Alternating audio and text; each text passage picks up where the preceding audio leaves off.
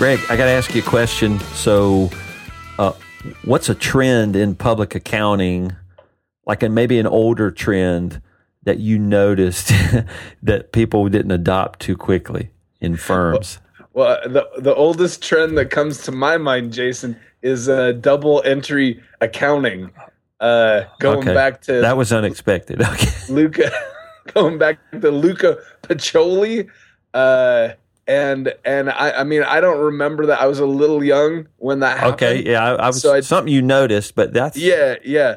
But I gotta think. I mean, that was such a huge that had to have been such a huge change that I'm sure there was tons of other accountants in Venice who were like, "Screw you, Luca, and your double entry accounting."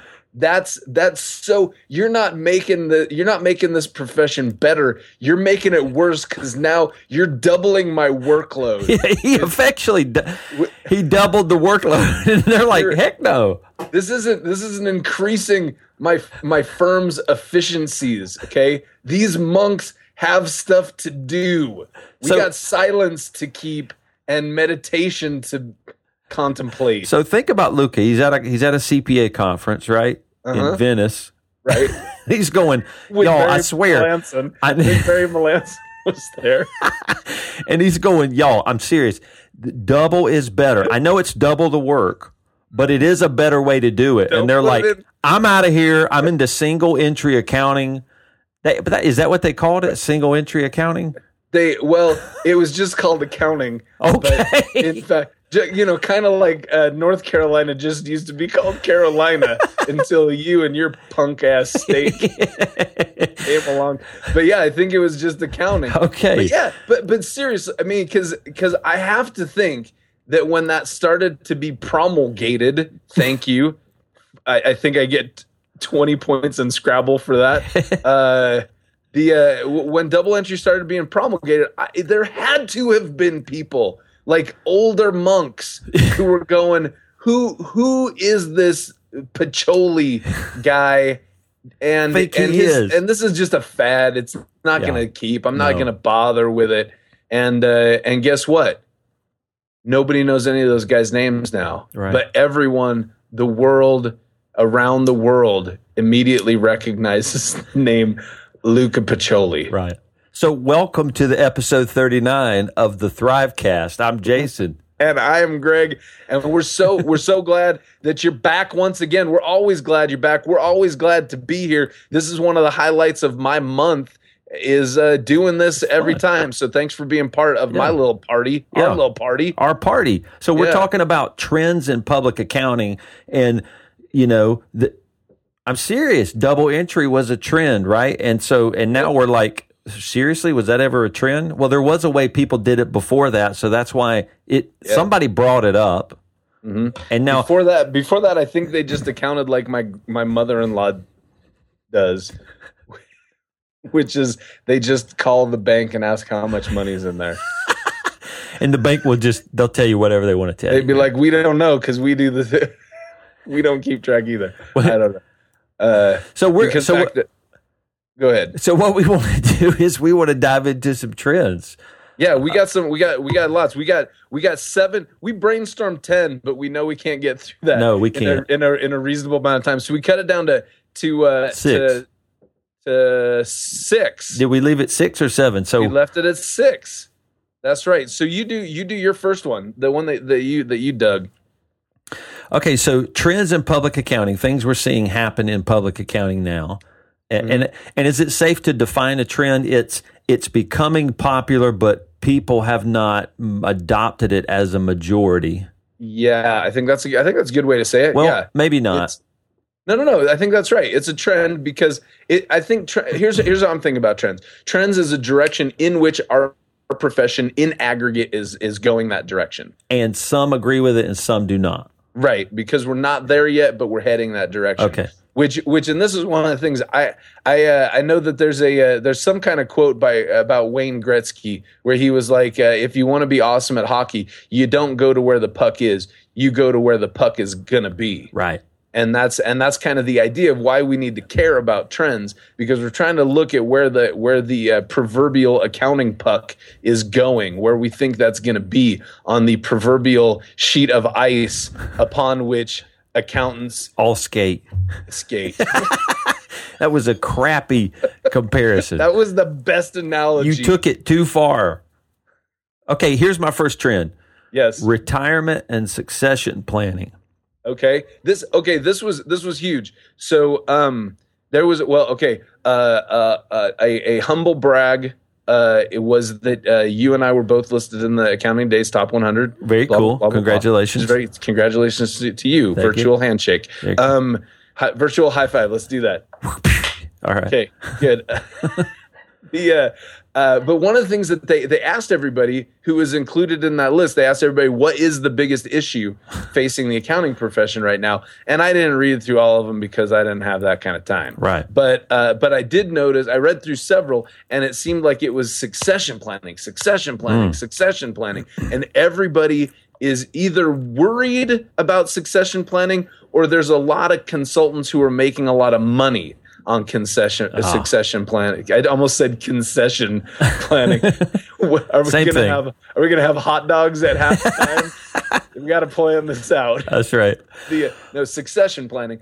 And yeah, so what are your thoughts about this whole succession thing? Well, okay, so I think, obviously what's driving succession planning is it's a demographics type, retirement thing with older baby boomers. I think that's what's driving a lot of this, right? They're running firms and they're going, okay, how do I get out of this now? Because I got to retire. Yeah. And how do I pass this firm on to the next generation? I think is kind of that's the gist of the deal. And now consultants are coming in going, you don't have a plan, so they're creating plans within the partner, and then maybe they're bringing in, younger partners, and they're starting, to make sure the younger partners can pay for their retirement, basically, so that the firm can pay them out over the rest of their life. I think that's what they're doing. Okay, so here's a couple questions.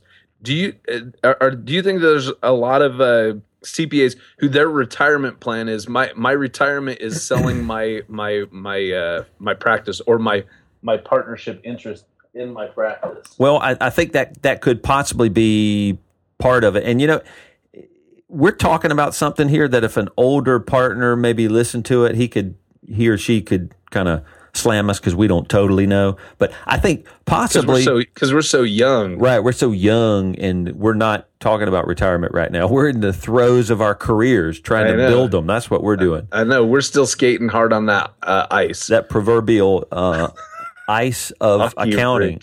Yeah. Yeah. I think selling your firm is one way to retire. I think I think what they're okay. So here's the foundational part to the succession planning is they're saying there is value in my share of this firm. I want to start working less and I want to leave. So there is value. So how do I get money for my value? Right.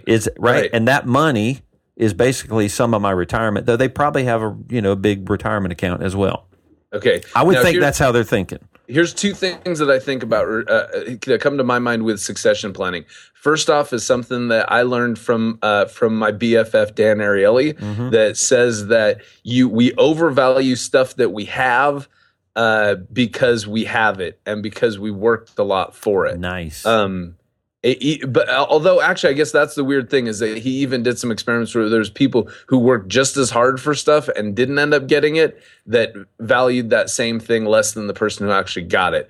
Read Predictably Irrational People. Yeah. Actually, really, it is good. But so I kind of wonder if that's one of the things that's in there. Plus, I think that there's a whole lot of risk with the succession planning. Here's a story.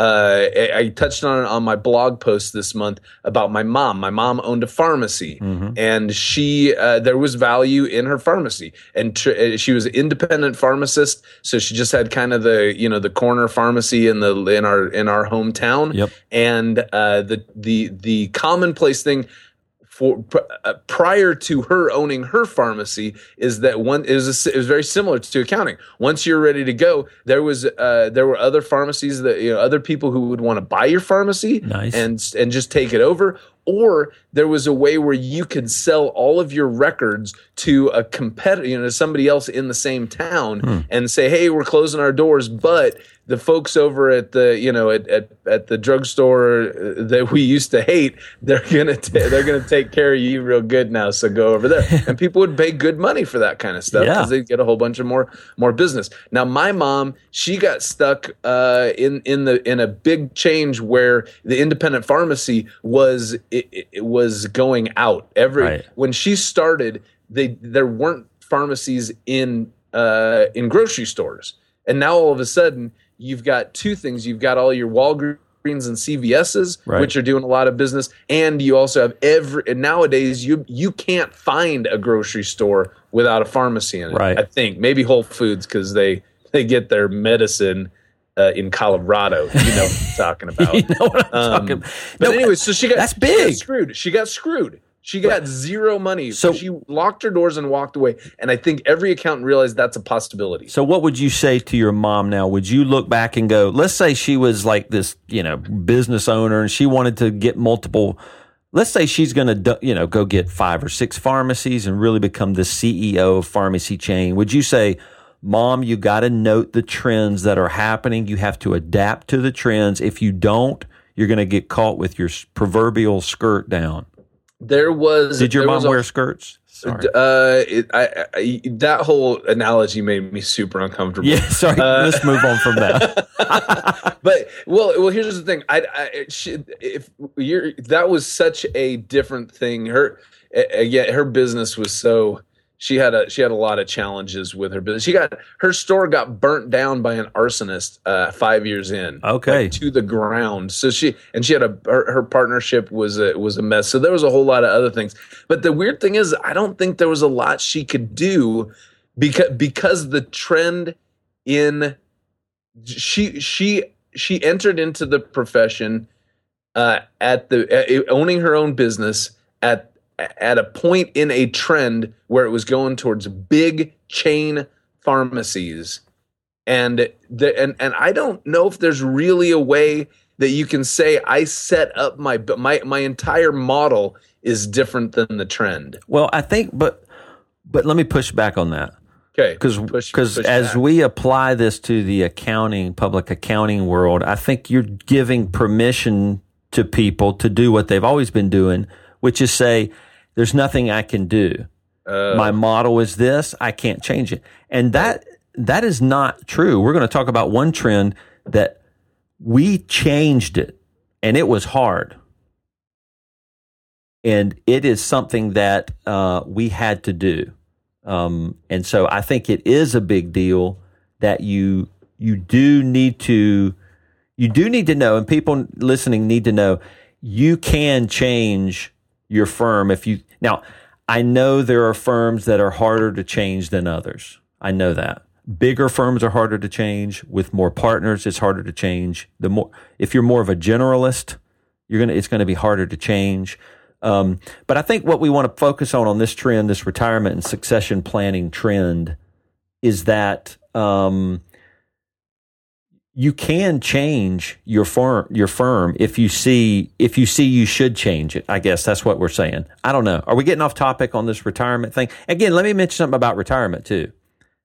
I view retirement now differently than probably a 65 or 70-year-old CPA partner, because I don't really, now I'm only 43, so I don't have huge plans to retire.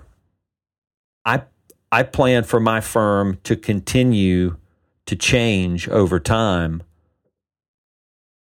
What do you think about that? Are you saying you don't plan to retire ever?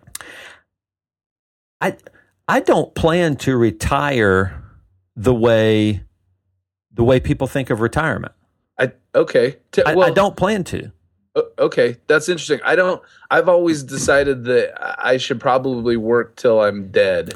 I think that's a common thing between people. Are at Gen Xers, that's what we are, is that retirement is this thing, and at 65, bam, you shut it off and you go home. Yeah, that's what it's like for baby boomers. Right. But see, but that same model is what the trend is. The trend is they still believe that exists, and Gen Xers like us go, I don't think that exists for us. And it's almost like it's not because we're going to be so rich we can do what we want. I think we're saying, actually, we get to choose to change things in a way that fit the model of how we want to work. So certainly at 65, I'm going to be doing a lot less work than I am now. But it will be a different kind of work. I don't think I'm going to just stop working. I think that's it. And I think you nailed it right there. I think that's a big part of, I think, retirement is that it's more of a semi-retirement. And it's funny because it's like Cal Newport for people with gray hair, where it's like you should be building this a career capital over the course of your entire career so that you're able to leverage that so that your workday is more and more what you really like to do and less of the bull crap that you hate. And then as you get older, you kind of go, hey, guess what? This feels like retirement because I'm only doing the stuff that I dig now. Right. That's cool. So what's another trend? You pick one. Another trend. Let's check this out. How about pricing instead of billing? That's a trend?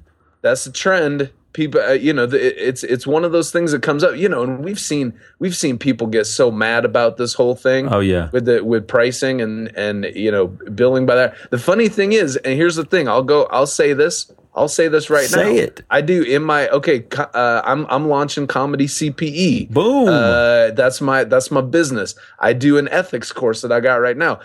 And I tell people that billing by the hour is not helping you to achieve the highest levels of professional ethics. See, I think that ticks people off. Well, it is in that interesting trends can be so new and so early that people get mad when they hear them. I think that's kind of what we're still seeing with pricing. Whereas retirement succession planning, it's like, y'all do the way you want to do it. We'll do it the way we want to do it. But pricing still is people get mad at this. People get mad, and I think a lot of it. Here's part of my thought is that accountants as a breed of people, we hate being wrong. We want to be right. We hate we can't be wrong. That's like in our genetic code is we can't be wrong. And when you come up and you say, guess what? Billing by the hour is the wrong way to do stuff. And you've been doing that forever and you've gotten very comfortable with that. Then people go, screw you. Who are you telling me that I'm wrong? I'm an accountant. I just calculated the bill. Exactly. I multiplied. I'm making money. That's right. Well, and that's what they say. Mm-hmm. And I wonder if that's what they said to Luca Pacioli. That's what they said to Luca Pacioli. They're like, it's working. I'm making money just entering it one time, stupid. You're doing it twice? What an idiot. So, okay, is that but totally true. Is that the foundation of a trend? Is that the foundation of a trend where people, is that pushback on a trend saying what I'm doing's working? Why do I do a new thing when what I'm doing's working? Is that a default for almost not adopting every trend? Yeah, I think, for sure. Well, isn't that a legitimate pushback from people then? Yeah, absolutely. Well, and it's funny. So I re-listened to a bunch of old podcasts with my wife on a road trip we took this summer, and we re-listened to the thing with Tim Williams, who's going to be at what? Deeper Weekend Boom in November. People better sign up. I know they better. We were just talking before we started recording how excited I am for that. Anyways, Tim Williams said he used to hang out with Stephen Covey. That's Stephen Covey. Yep. And Stephen Covey went to some place in like Peru or something like that. And he, on this engagement, people had hired him and he said, you know what, guys, I can't help you right now because you're not in enough pain right now. Something like that. You're not, you have to be hurting more than you're hurting right now for change to effectively happen. And without that motivation, without that impetus for change, I'm just a giant windbag. I think Stephen Covey said, that's a quote. Windbag? I think that's on the back of 7 Habits. Without the right pain, comma, without the right impetus for change, comma, I'm just a giant windbag. So basically, Stephen Covey. So basically, what you're saying is people don't change when they note trends because the pain is not high enough. Yeah, what they got now is to working. Prove that it's better to adopt that thing. Right. Well, is there any industry that does it well? Is there any industry that goes, I'm going to jump on the first freaking trend I see because I love to ride trends? Or are we as humans just like that? My knee-jerk reaction is that humans are just like that. But some people are worse than others. Well, and I think some industries are better than others. I want to say that that a lot of the tech industry that they make their money by saying, you know what, I'm gonna jump on this and leverage this as fast as I can. Yeah. So I think there are some changes, and that's the thing, and that's why the tech industry's taken over the world, and no one is saying the accounting industry's taken over the world. Right. So are we gonna end these trends and say if they're good or not, or what people should do? The first one, succession planning. Is that get good? A plan for succession? I think it's just I think that's a trend just because it seems like a big deal with I guess you know what, maybe that doesn't even meet our definition of trend. Maybe not, because it sounds like what you're saying is that's going to go away in 10 years and not because retirement will happen with all the baby boomers. Or another way of saying it is that there's been people retiring for a long, long time, and there will still be people retiring for a long, long time. It's an issue, not a trend. Okay. Very cool. Okay. I think pricing is a trend. Pricing is a trend because it's a fundamental change in how you view and believe you should run a firm. And I'm a believer that if you're doing fixed price agreements and value pricing, for fixed price agreements are going to eventually eat the lunch of I think so. Of hourly billing because nobody likes the uncertainty of hourly billing. Well, and let's just say it. The reason we think it's going to, value pricing firms are going to eat the lunch of hourly billing firms is because it's just a superior model of pricing services. And it's a superior and getting on to our next one. Let's talk about hiring talent. Cool. Next. That's I think the third trend. That's the third trend. And again, maybe not. I might be doubling back on myself. That might just be an issue. But we'll talk. We'll get into that. But when you get into hiring talent, I am confident that a firm that is value pricing, that's doing fixed price agreements, scoping and change orders, when you're doing all that stuff right, you're creating a better environment for your staff, right. And you're making a more attractive workplace for people to come. And if there really is a shortage of qualified accounting staff, you better make your firm as attractive as you can. And like I said, I'm convinced that the value pricing, fixed price agreements, that makes your firm a better place for your staff, not just for your customers. Yeah. So another thing about this third trend, hiring talent, is that I think we're seeing some statistics from the AICPA that the people that are going to retire, there's not enough people, in the accounting school pipeline to replace them. So, right. So that just, emphasizes your point, which is hiring talent's going to become a harder issue in the future. Right. Maybe it is an issue, not a trend, but it is headed towards being a problem. Yeah. Because we can get better people as a virtual value pricing firm than we could as another firm type of firm. I think that's correct. I mean, and you are those things. You're a virtual firm and you're a value pricing firm. Do you feel like it's easier for you to get people than for the rank and file firm? Well, I think hiring people is that's just a skill you have as a business owner that's hard. And so we've totally messed that up. But I think we've attracted better people, definitely, because of the way our firm model is set up. Right. So we have people that we have attracted because of that. So I think hiring talent I think that's always an issue. That is probably going to always be an issue forever. Right. Well, it's an issue. It's always an issue forever, and I think that's evidenced with like Jim Collins and Good to Great, Yep. Where you got to get the right people on the bus. But I think we're talking about two things. So the issue is getting the right people on the bus is always a hard thing, and it's always a hugely important thing for every single firm, every single business, not just for firms, for businesses. But the issue or the trend that we're seeing is we don't have enough supply of new accountants to meet the demand of accounting work that's available. So you've got an issue for people who are trying to hire.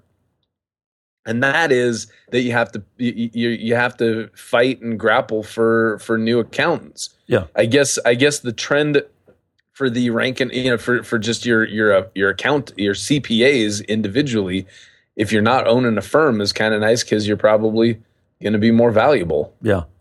So let's jump to another trend. Maybe we'll skip number 6. Okay. But another trend I'm seeing, and I think this is a trend.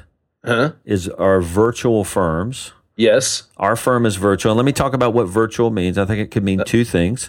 Okay. One could be, we serve people virtually, meaning we have an office. The team, all of our staff comes to the office. We still have to go to work.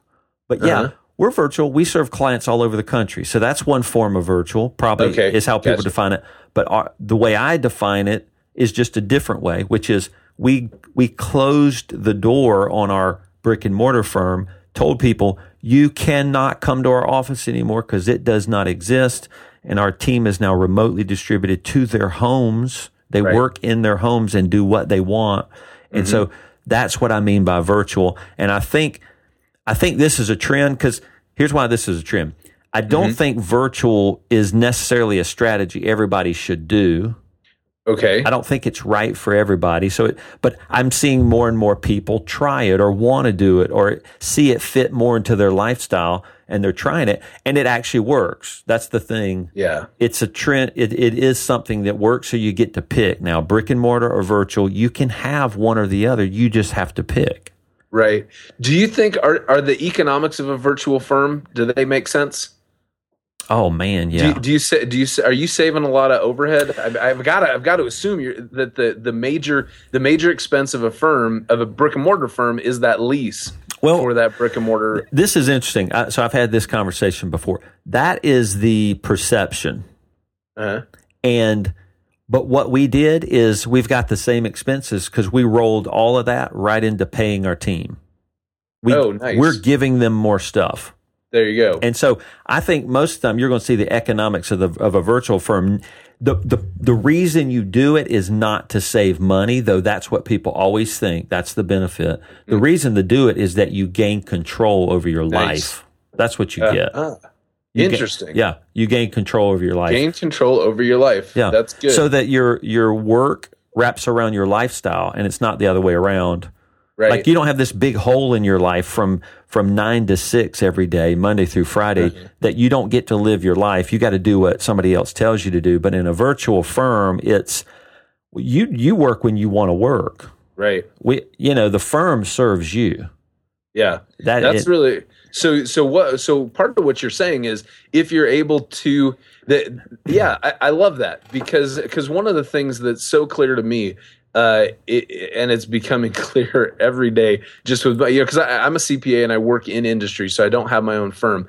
And what we're ever since I hit the ground at this company that I work for right now, it's been a huge thing about cutting expenses we were spending way too much stuff on things that did not matter. Right. But eventually, and what we see, and actually I've seen it with some of I work for a group of medical office buildings. There's one medical office buildings. I don't know if I said that well enough. There's one occupant that we have that they're also cutting costs, and they've cut themselves so deep that I don't think they can really grow and ever really succeed. Oh, wow. Because they've cut their expenses too deep.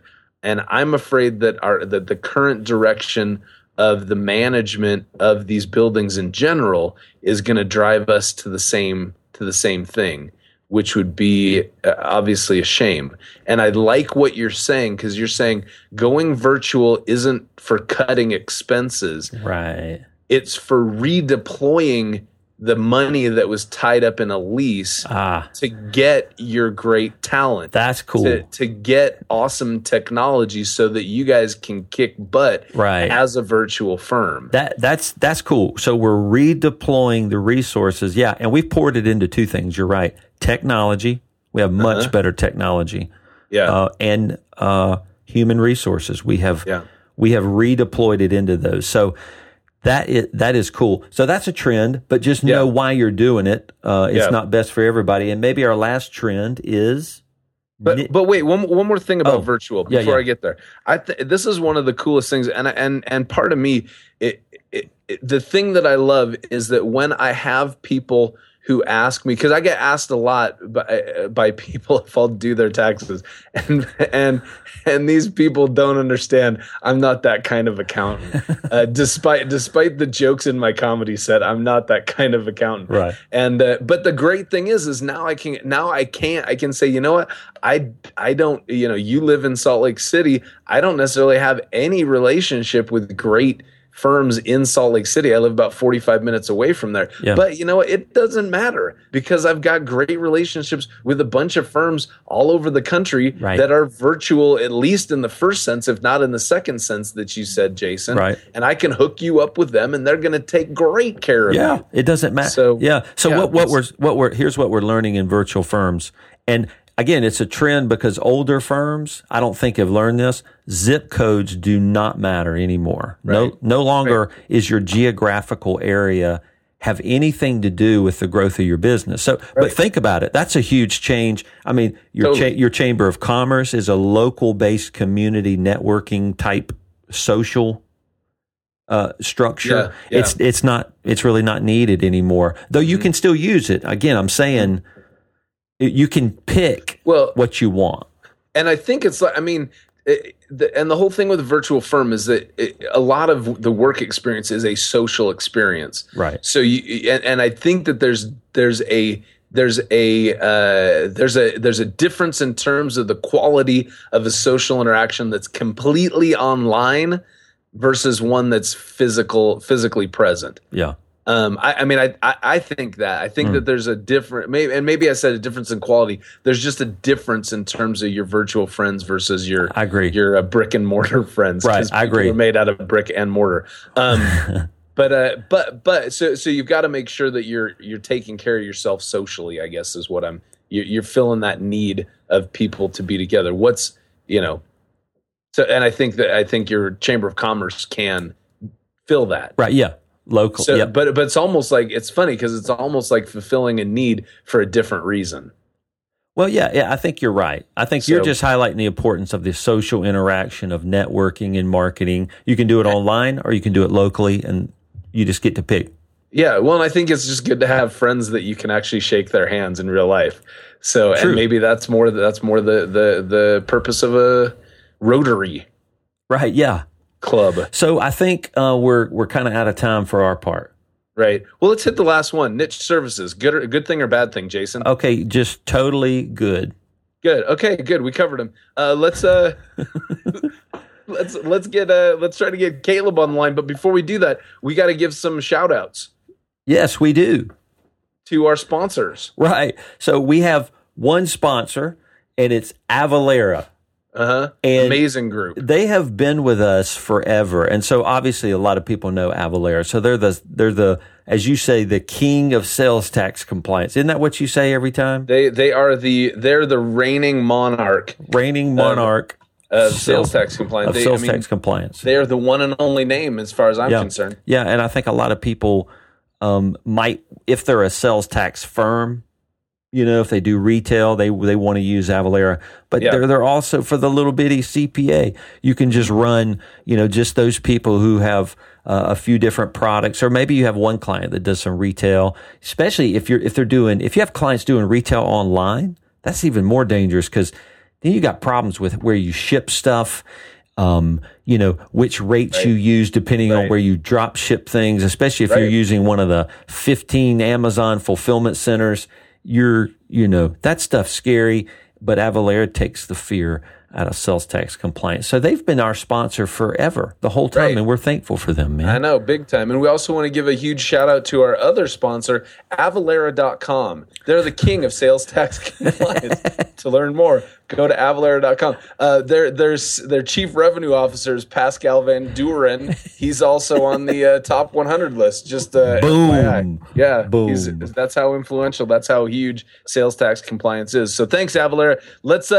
Let's get that Newquist dude. Yeah, we've got Caleb Newquist. He's going to talk to us about trends, and he's coming at it from a media and reporting on the accounting profession perspective. And he's just like a real interesting dude. So let's get Caleb online. Yep.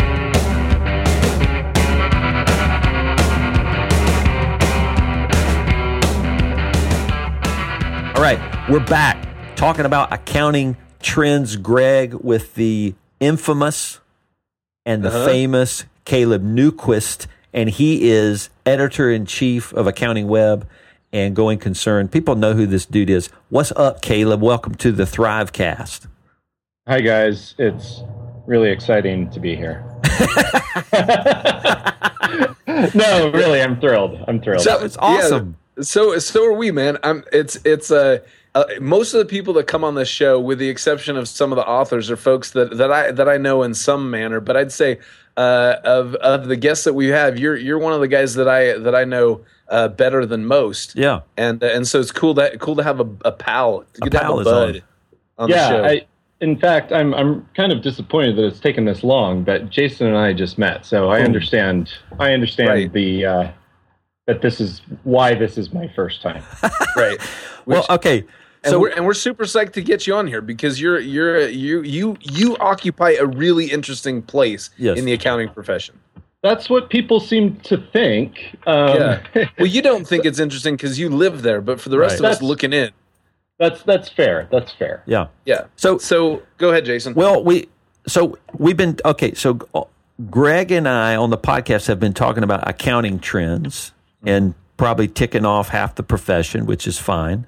And we want to get your spin on some of those. And here's the spin we like. We like that you're part of media news and you write about this. And as the editor in chief, of course, you're part of the publishing part of all this. So you see a bigger picture of what trends are. But before we get your views on some of those, it's weird. You came from the accounting profession and now you're a media hack, as you would say. That's true. So we wonder, how did that happen? Can you tell us real quick how that happened? You want the abbreviated version? Yeah, probably. Okay, I'll give you the abbreviated version. I was a CPA for about 6 years. Where?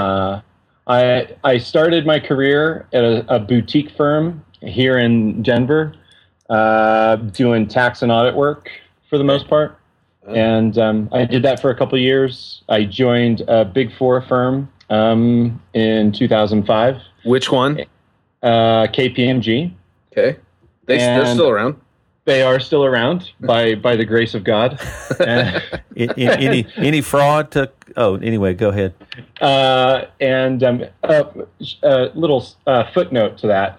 I was interviewing at KPMG right when they were settling their tax shelter case with the Department of Justice when they paid like a $500 million fine. They were very close to being indicted. Oh, so man, that was interesting. I was kind of thinking that I believe I asked one of the people that was interviewing me if there was the chance that there might not be a firm in a few months. But just one little question: are y'all going to be around to hire me? Right. Well, that's the obligatory question of the interviewer is, well, do you have any questions for us that you'd like to ask? Yeah. Is this place going down in a giant ball of flames? That's my number one question. Right. So then I spent 3.5 years at KPMG in Denver and New York, and in 2009 I was around that time my last year at KPMG, I started blogging. I set up a couple of blogs because I was living in New York, and I didn't have any family out there. So in order to kind of keep them up with my big city adventures, or whatever you want to call it, I started a couple of blogs. And so one of those blogs became me writing about my life as a CPA and all the pitfalls and annoying things about it. And I did that for about 9 or 10 months. Cool. And around February of 2009, I got in touch. Well, a blog that I read regularly called Dealbreaker put out an ad that was looking for someone to write about accounting. The publisher of Dealbreaker was looking to talk to somebody about it. And so I sent them an email, and I sent them my links to my blogs. And a guy by the name of David Latt, who's best known for founding a website called Above the Law, got in touch with me and said, "Hey, this looks pretty good. Will you send over a resume?" Cool. And I was over the moon, like I was jumping up and down on the bed. And so I quickly sent him my resume, and then I didn't hear from him for like 2 months. And that was, in that time, my girlfriend at the time was fed up with me not working because I had got laid off and I was unemployed. And so I got a job. And then a couple months into that job, when my girlfriend and I had broken up and I wasn't liking this job and I was completely miserable, the guys at Breaking Media got back to me and said, "Hey, sorry, it's been a couple months, but do you still want to do this? Or are you still interested?" And I said, yes. And we started talking, and they offered me to be the founding editor of a site they were going to call Going Concern. Boom. And we launched in July of 2009. And, wow. And the rest is history. Everybody knows what Going Concern is.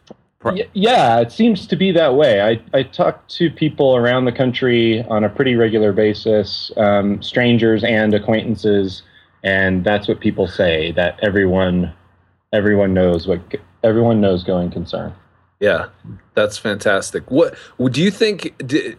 In my mind, Going Concern serves an important role in the profession because Going Concern has a free pass to call BS on anything that needs to be called, right, on anything that's not even that needs to be. Going Concern will call BS on the profession when BS is in the profession. And I feel like that's hugely important. Do you see any kind of, I mean, how have you seen that work out? Has that just been people hate you, or has there been really change that's been affected through that? There is a lot of irritated people out there. Yeah. I mean, I think especially in the beginning, it was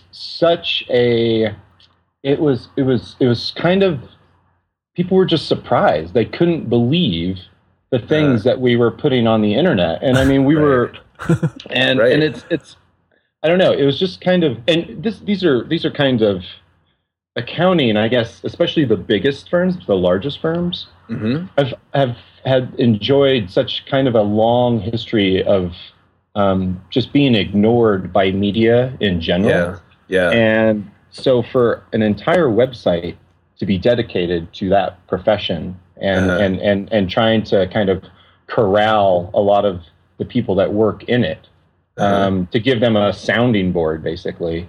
That was a big deal. And it irritated a lot of people, but then we also had a host of people coming up and saying thank you for this, for all kinds of different reasons. You know, one being kind of the fourth estate, but also a community and places where people could talk about their lives. What's interesting, in the firms. But there was already accounting news sites like Accounting Web, sure, run by SIF Media.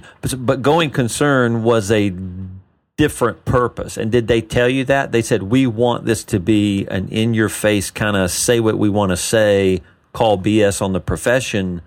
news site, or did it just evolve into that, or did you lead it into that on purpose? Well, so David Latt, the guy I mentioned earlier, David's site Above the Law has been around since 2006. I think it's 2006. And when I spoke with David, in his mind, it was going concern was to be the above the law for the accounting profession, and that meant gossip. That meant talking about money, and that meant covering kind of salacious stories that wouldn't be covered, that otherwise just wouldn't be covered, because we all know that those kinds of things were going on in these firms, but and that people like to gossip. I mean, accountants are gossipy. I don't care what anybody says. Humans are gossipy, right? Well, they and so it kind of started there, and then yes, it kind of grew into a lot of different things. We started giving career advice, and we've always recognized BS when we get a whiff of it, and so it's kind of fun to kind of say, no, that's actually not true. You are. That is a big pile of what. So So it's always been an element, but I think it's always been a part of the narrative, and I think we've always tried to maintain that. And it's more about good writing, because you're as a writer, and Greg, of course, Greg writes for you guys, and Adrian, you guys are craftspeople, so y'all are like good writers. To a degree. Well, it seems that's part of it. Going concern is about not just calling BS and gossipy, but it's about let's do some good writing that we enjoy enjoy reading, which is kind of different from other accounting news sites normally. I mean, that's definitely true. I mean, writing is something. I was thinking about it this morning before I came on the show. I was at my first job. I was asking one of the senior managers, a guy who'd been in the profession a long time, old Anderson guy, and I had a good relationship with him. And I was like first year, second year, didn't know anything.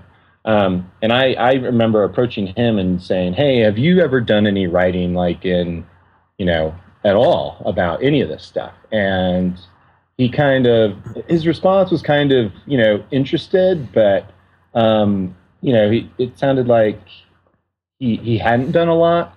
But for some reason, I thought he would kind of maybe be a good mentor for something like that. I don't know. But there was an interest from my standpoint, there was an interest, right away. And I had always been interested in writing. And so, blogs were kind of a godsend for me. I mean, just being able to throw something up on the web and start writing and see if people read it, and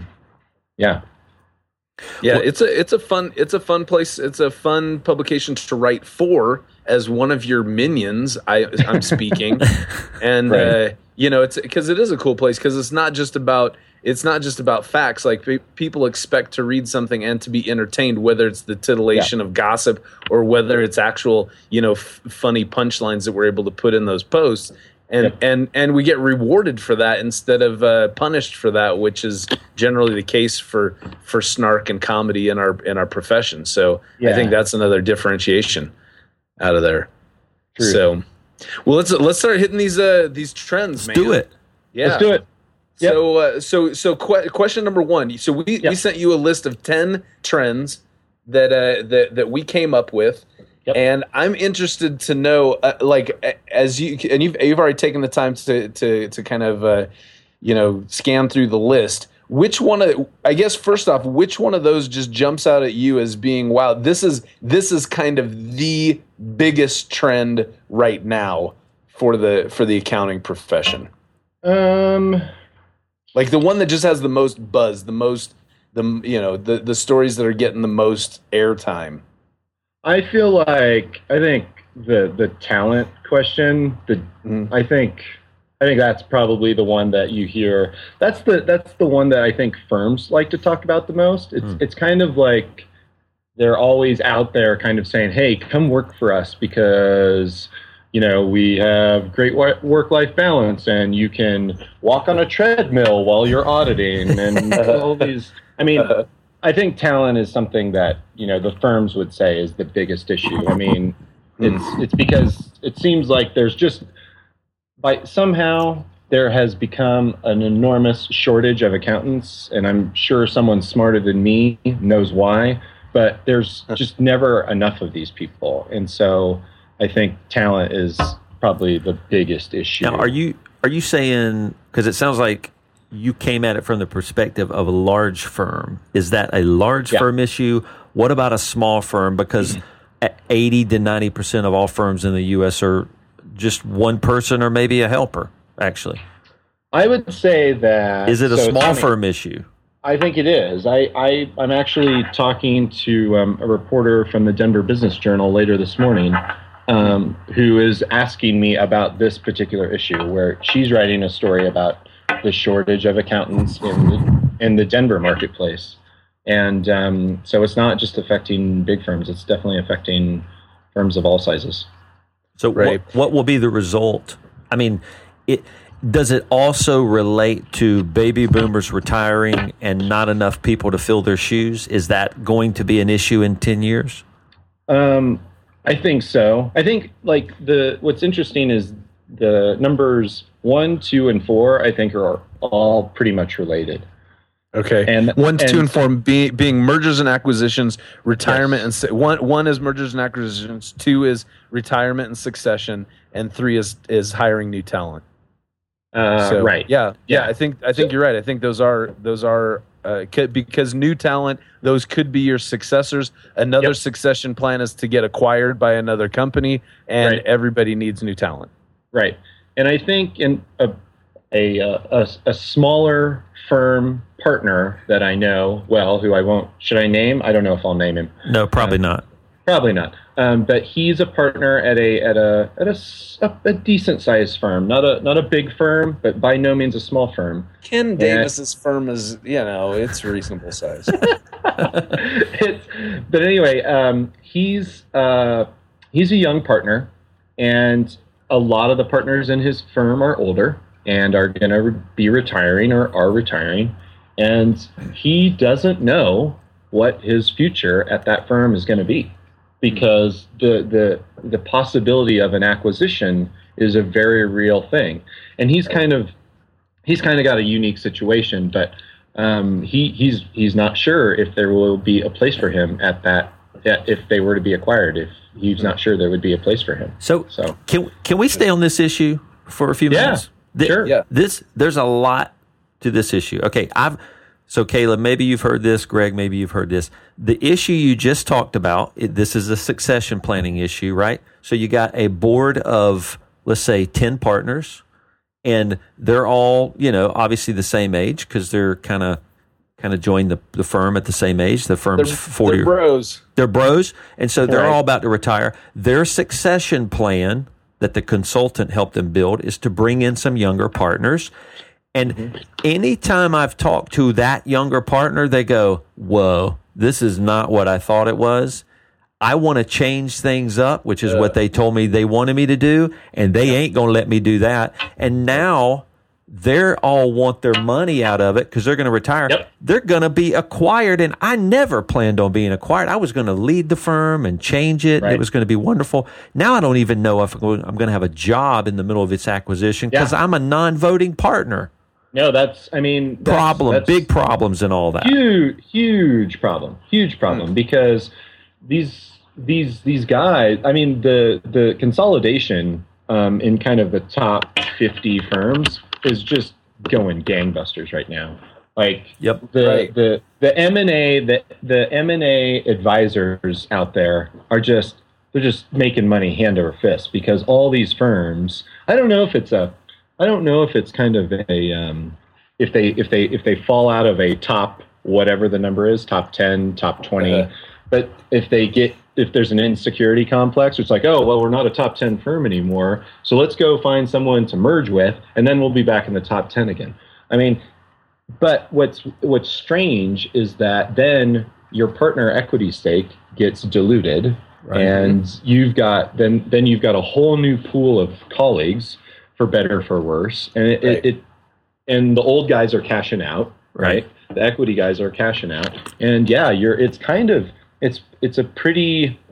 I don't want to use the word disruptive because we'd like to save that for real disruptive things, but it's disruptive to individuals, to lots of individuals, I would say. Would you? Okay, let me ask you this: what if a Gen Xer like us? I think all three of us are probably considered Gen Xers, maybe. What if a Gen Xer came to you, Caleb, and said, "Hey, man, I've been working at this firm for 5 years. They all sat me down and said, Yep. we want you to lead the firm into the future." I mean, I peed my pants. I was so excited. And so I'm thinking about signing on with these homies. They're promising me some big things in the future. How would you counsel him? Maybe you wouldn't go run for your life, but maybe you would counsel him with a little bit of wisdom. I mean, what would that guy might be listening to our podcast right now. I wonder what we might say to that person to kind of help them make that decision. It's funny because I just read "So Good They Can't Ignore You" by Cal Newport. Good stuff. And it is good. And if you read that book, and he doesn't present this exact scenario, but several scenarios close to this. In my mind, I guess it depends on what that person wants. I'd have to, say to him or her, well, is that what you want? I mean, what do you value? Do you value autonomy? Do you value creativity? Do you value freedom? I mean, it wouldn't be as simple as, like you said, I wouldn't look at them straight in the eye and say, you need to sprint away from this. Right. Get out. Yeah. I wouldn't do that because I'd really want to know what he or she wants out of their career. So you're saying you would treat humans as individuals? I know. It's such a radical concept. Freaking lefties. I know. Oh, come on, Greg. That was a closely guarded secret. My political persuasion is not known by anyone. Welcome to Obama's America. Well, but here's the thing. Does that person trying to make that decision have all the information they need? So they've just been told, they sat down with the partners smiling at them going, and if you do this, we're going to give you, $5,000. They're like, $5,000? It's like, so do they have all the information? Like, do we say, hey, I just want you to know what the future could possibly look like. It might be good, but there's a lot of turmoil and trends going on. And we keep hanging here on this mergers, acquisitions, retirement, succession planning, and hiring talent issue because it's freaking huge. Oh, it's big. Now. It's really big. I would just want that person to have all the information they need to make the right decision because this could really upset them, their life, their family. I mean, big time. Hey, 100%. Jason, we get it. You think everybody's supposed to start their own firm. I want everybody to start their own firm.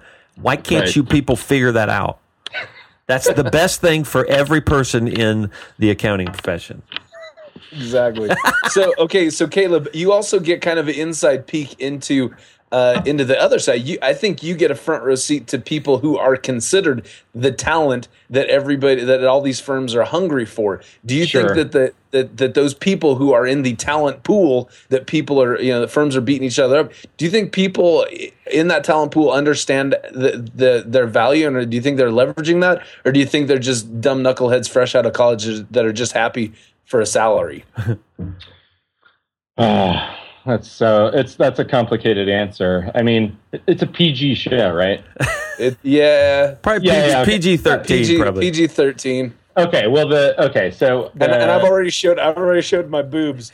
So really good. So we're risking an upgrade. Yeah. So the short answer is no. I would say accounting is one of those right now. Accounting is a career path that people are going headfirst into because of one primary thing, I think.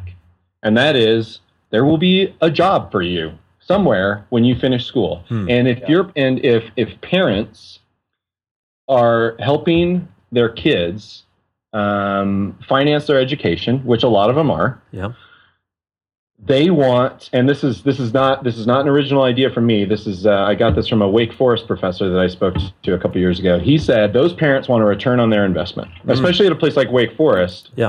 A private institution, but even if it's a state school, like I went to 2 state schools, but I had to pay for my own school. But the point is, those parents that are making that sacrifice for their kids, they want a return on their investment, and so the pressure to find work after school, like a job, and not just any job, a job that pays well, a job that has clear options and career path potential, like accounting. It's just hard to find a major. It's hard to find a field of study that offers the kinds of options that accounting has.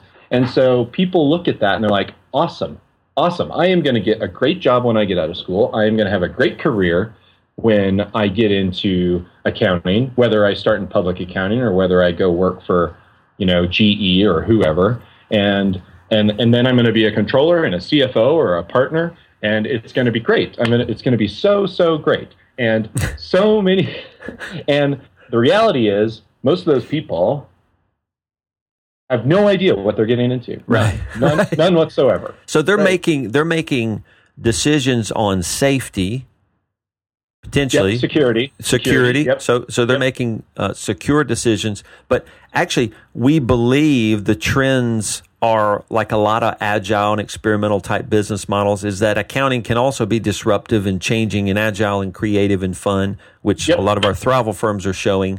But that's not true for everybody. So maybe they are making the right decision to be secure. I don't know. They might be, but I guess it depends on, I think it's again, I'm going to treat every person as an individual. Right. What do they want? I mean, when I was a kid, my parents were working class folks.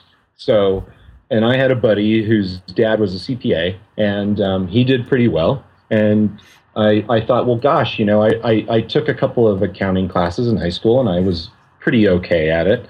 And I thought, well, this could be something, and I liked business in general. And so I thought, oh, accounting, this is going to be great.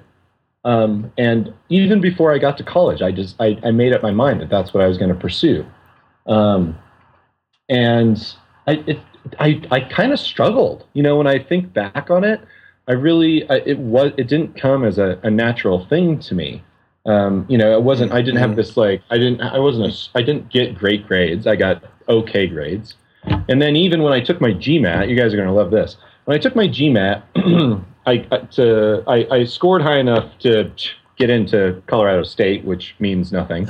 But way to go, Caleb! Yeah. But what happened when I was moving recently? I found my GMAT scores, and I looked at them, and I tested. So when I looked in the quant area, I tested in the top.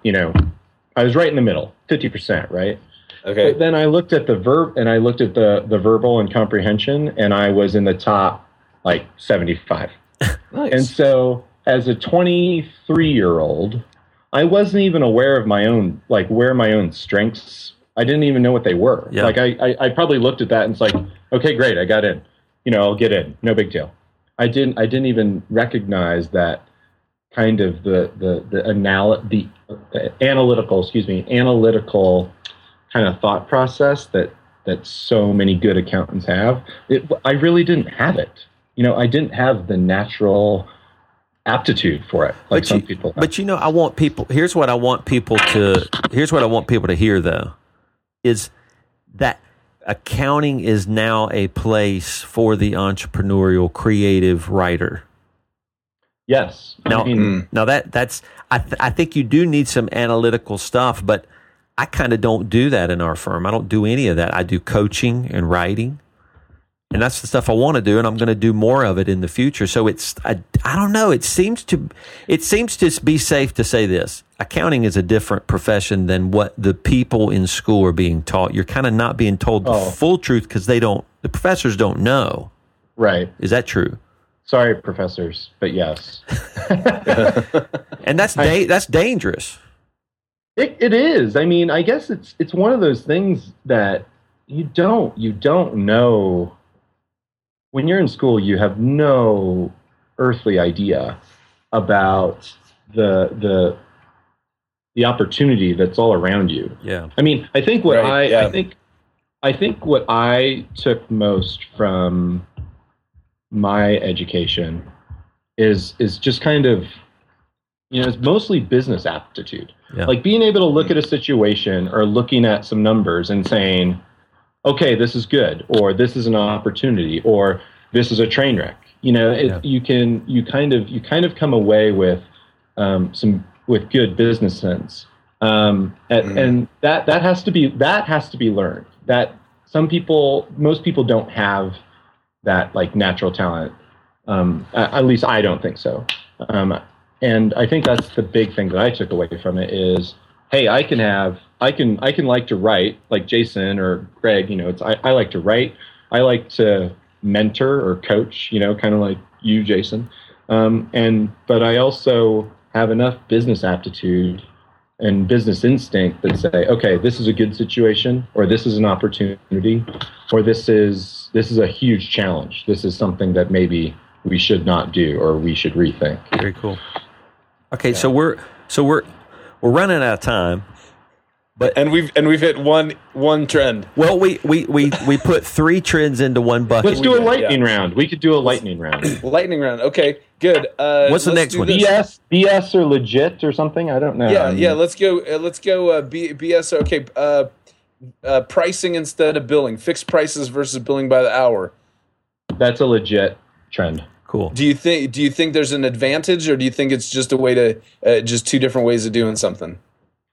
I think I am just getting into value pricing, but when I hear Ron Baker speak, I think he's right on the money. Cool. Like I want to follow him. I'll follow him through the gates of hell. Come on. Cool. That was the right answer. Good. Virtual firms. BS or legit? It's legit, but I think it has a long way to go. What do you mean?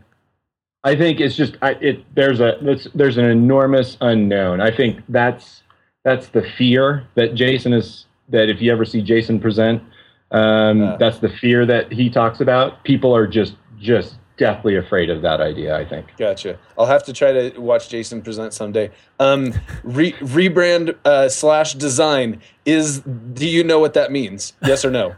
I mean, I don't know. Okay, really. Good. Next one, niche services. That's legit. Niche services. Shut your mouth. No, that's a legit. I think that's a legit trend. Yeah. I think it is too. Good. What do you see? Tell me maybe the top 2 or 3 niche services that come to mind immediately. Oh gosh. Okay, I'll help you out. Firms specializing in tattoo work and artists. There's also left-handed Bolivian. I would say no. Yeah, I can give you one off the top of my head. Actually, I think salt. I think salt practices. There's huge opportunity in that area, in my opinion. Definitely. Gotcha. State and local taxes. Right. Yep. Right. So let me ask you the spice. Right. Let me ask you one more. Okay. Yeah. This is one more, and then we'll have to be done. BS or legit. Outdated business models. So moving to a flatter structure where people are more autonomous versus the current models of, patriarchal type manager, junior, senior, staff. Is that a trend? Are we moving towards flatter models? I would say I think that's a BS trend. I don't think I don't see firms adopting a flatter. I don't see them adopting more of a flatter hierarchy. I think work experience makes too much of a. It kind of puts people in, I guess, buckets. It's like, and they have to. I don't know. Firms, I think, are too comfortable with the idea of saying, "Okay, you've reached this level, you get this label." Interesting. Have you heard the word holacracy before? That was a new one to me, and I didn't have time to look it up. What, right, because what it means is holla, Chrissy. No, we can. That's a trend in a new business model. We can post some of that, but it's pretty deep, some philosophical stuff. Okay, right. We're out of time, man. We could keep going forever, but Caleb, this is, dude. We didn't even tap your brain at all, hardly ever. So. Well, that's okay. I had fun. Maybe I could come back again someday. Yes, we would like that. That sounds great. That sounds like a good time. Okay, cool. But we are going to dig in a little bit more with a secret stash. So we're gonna do that here in a second. But thanks a million, man. You're a blast. All right, thanks, Caleb. All right, thanks, Jen.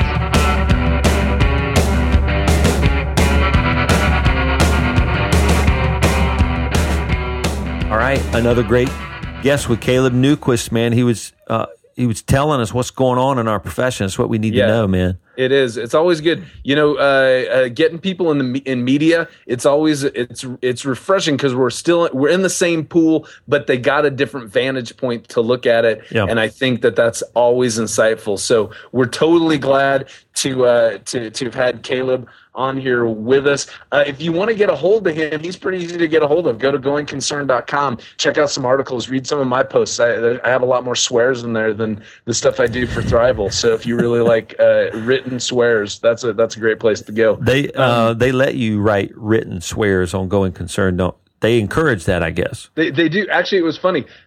One time I wrote an article where I had the word written out, but I put a bunch of asterisks so you knew what it was, but it wasn't written out. And they sent it back and said, "Get rid of that.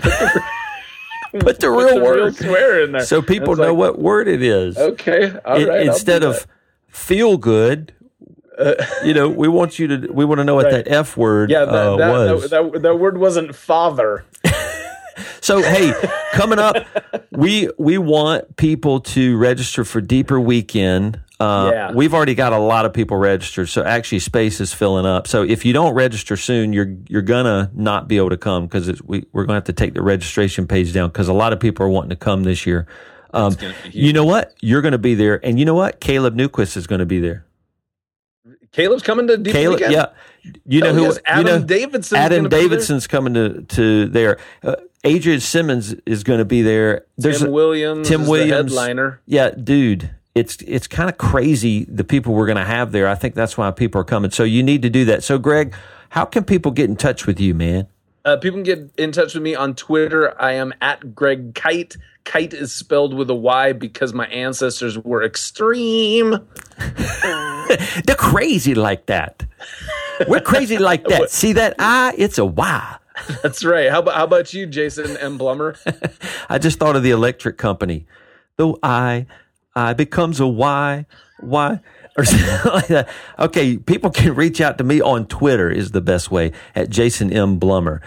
Holla. Thank you, people, for joining us on the September Thrivecast. And holla to Avalara, holla to our sponsor, holla to Jennifer M. Blummer, for being our producer, and to Aaron Dowd for being our kick butt audio engineer. You guys rock. We couldn't do it without you. So thank you, everybody. Next month, we'll see you.